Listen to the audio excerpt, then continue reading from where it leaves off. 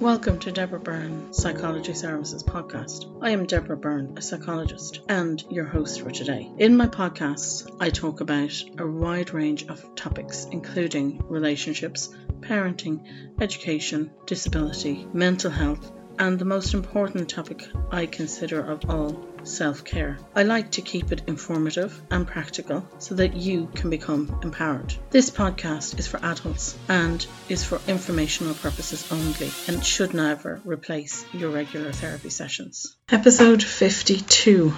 Tips to help you relax. So why do we need to relax? Our lives are so busy these days that we might not even realise when stress has started to creep up on us. Stress can build so slowly at times that we don't realise how badly affected we are until we crash. We might have also developed poor coping mechanisms to help us deal with what is going on in our daily lives.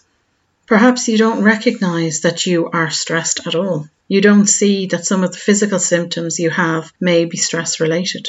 They may well be, so it is worth your time to find out more so you can eliminate or minimise them. If you think this is you, then taking some form of relaxation may be the perfect solution to help you. But first we need to understand stress. What are some reasons people need to take up relaxation? Stress problems from work or family issues, pain management, headaches, migraines. These can be caused by allergies, stress, etc., so worth looking into with your doctor. Anxiety and depression or other mental health issues. Sleep problems, physical health problems such as heart conditions, strokes, etc. There are, of course, many high stress events that can occur in our lives that will cause us stress, grief, anxiety, and other mental health difficulties. Top 10 stressors women can face: 1. Death of a spouse or child. 2. Divorce. 3. Marital separation. 4. Imprisonment. 5. Death of a close family member. 6. Personal injury or illness. 7. Marriage problems in general. 8. Loss of work. 9. Marital reconciliation. And 10. Retirement. How stress affects the body. Stress is your body's way of responding to any kind of demand or threat. It's the body's defense mechanism kicking in. When it works properly, it can help us stay focused, meet that deadline, alert, keep an eye on the kids, and energetic, doing that exercise routine at the end of a long day, and cope with emergencies. Stress can be good when it's an appropriate response, but it can also be a bad thing. When stress levels build up to such a state that we are constantly stressed, it becomes chronic stress. Chronic stress is not good for anyone. What is stress doing to your body? The nervous system isn't good at distinguishing between emotional and physical threats. If we get constantly stressed over continuing periods of time, it can be harder to switch off the stress levels. If we tend to get stressed out frequently, our body may be in a constant state of stress most of the time. This can lead to serious mental and physical health problems, such as problems with your immune system, upset your digestive and reproductive systems, increase the risk of heart attack and stroke, speed up the aging process, rewire the brain, leaving you more vulnerable to anxiety, depression, and other mental health problems. For more detailed information on how stress works, please read my blog on stress in women. For the above reasons, it is recommended that we reduce our stress levels by using different forms of relaxation, exercise, have interests and hobbies, and build up our social, face-to-face interactions with family and friends, and take time off just for yourself. In other words, make sure you have a good life-work balance. This will take a little planning on your part. We need to make stress reduction a priority in order to tackle it. That includes having a plan and allocating time to some stress-reducing methods into our daily lives. So what are some methods you can introduce now to reduce your stress levels immediately? It isn't one size fits all here, but you do need to pick a method that suits you. You can try a few different forms of relaxation until you find the one that is right for you. These could include meditation such as mindfulness or the 7-11 breathing method, visualizations, journaling, brain dumps, using to-do lists and not to-do lists, which are of equal importance. Lists and journals Signal to your brain it's okay to let these thoughts go for now, as they are still there to be reviewed or consulted at the correct time and place. So they are invaluable as a stress-reducing method. None of these methods have to take up too much time in your life, but I would suggest that if you feel permanently rushed off your feet, you need help or to start delegating some of these things you're doing. Let's explore some of these methods in more detail so you can start today. Journals. You don't have to start with Dear Diary. A journal is just a place to place our thoughts, ideas, to-do lists and feelings, etc. down on paper. Some of you may feel uncomfortable doing this at first, but in a short space of time you will find that it helps you so much that it won't bother you anymore. If you feel so uncomfortable doing this, I would suggest you start with a bullet journal format. This is a simple method of writing everything down using bullet points. So everything that's going on in your mind is written down, but in no particular order. You don't need sentences. Sometimes it's only a word or two that is needed. Bullet journals can become much more elaborate though, and can be very creatively designed and a great outlet for your creativity. See my post on how can creativity be a means of self-care for more information. It outlines why creativity is so important for everyone's mental and physical health. To-do lists. I would use these with my planner, your diary or calendar, and I would have no more than 3 top priorities each day. I focus on getting those completed before moving on to anything else that day. You can have to-do lists for many things in your life, from work, garden and house projects to a shopping list. Putting these things down on paper, as I've said, is a signal to your brain that it doesn't have to keep everything to hand all at once, thus allowing your mind to relax and in the long run be more productive. A word about the not to-do list.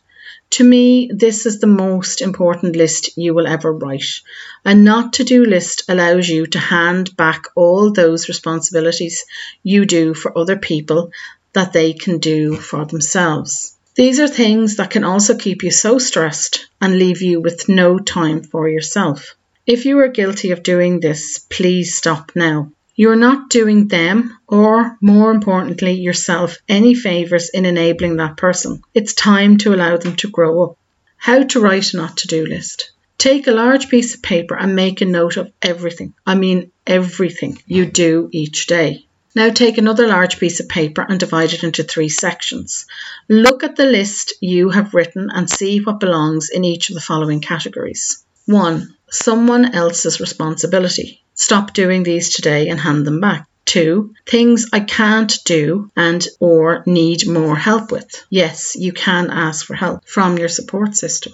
3. My responsibilities. This list should be shorter than the first one, a lot shorter than the first one. You can get a free resource to help you complete this task in my free library, and you can sign up for that on my website. The 7-11 meditation method.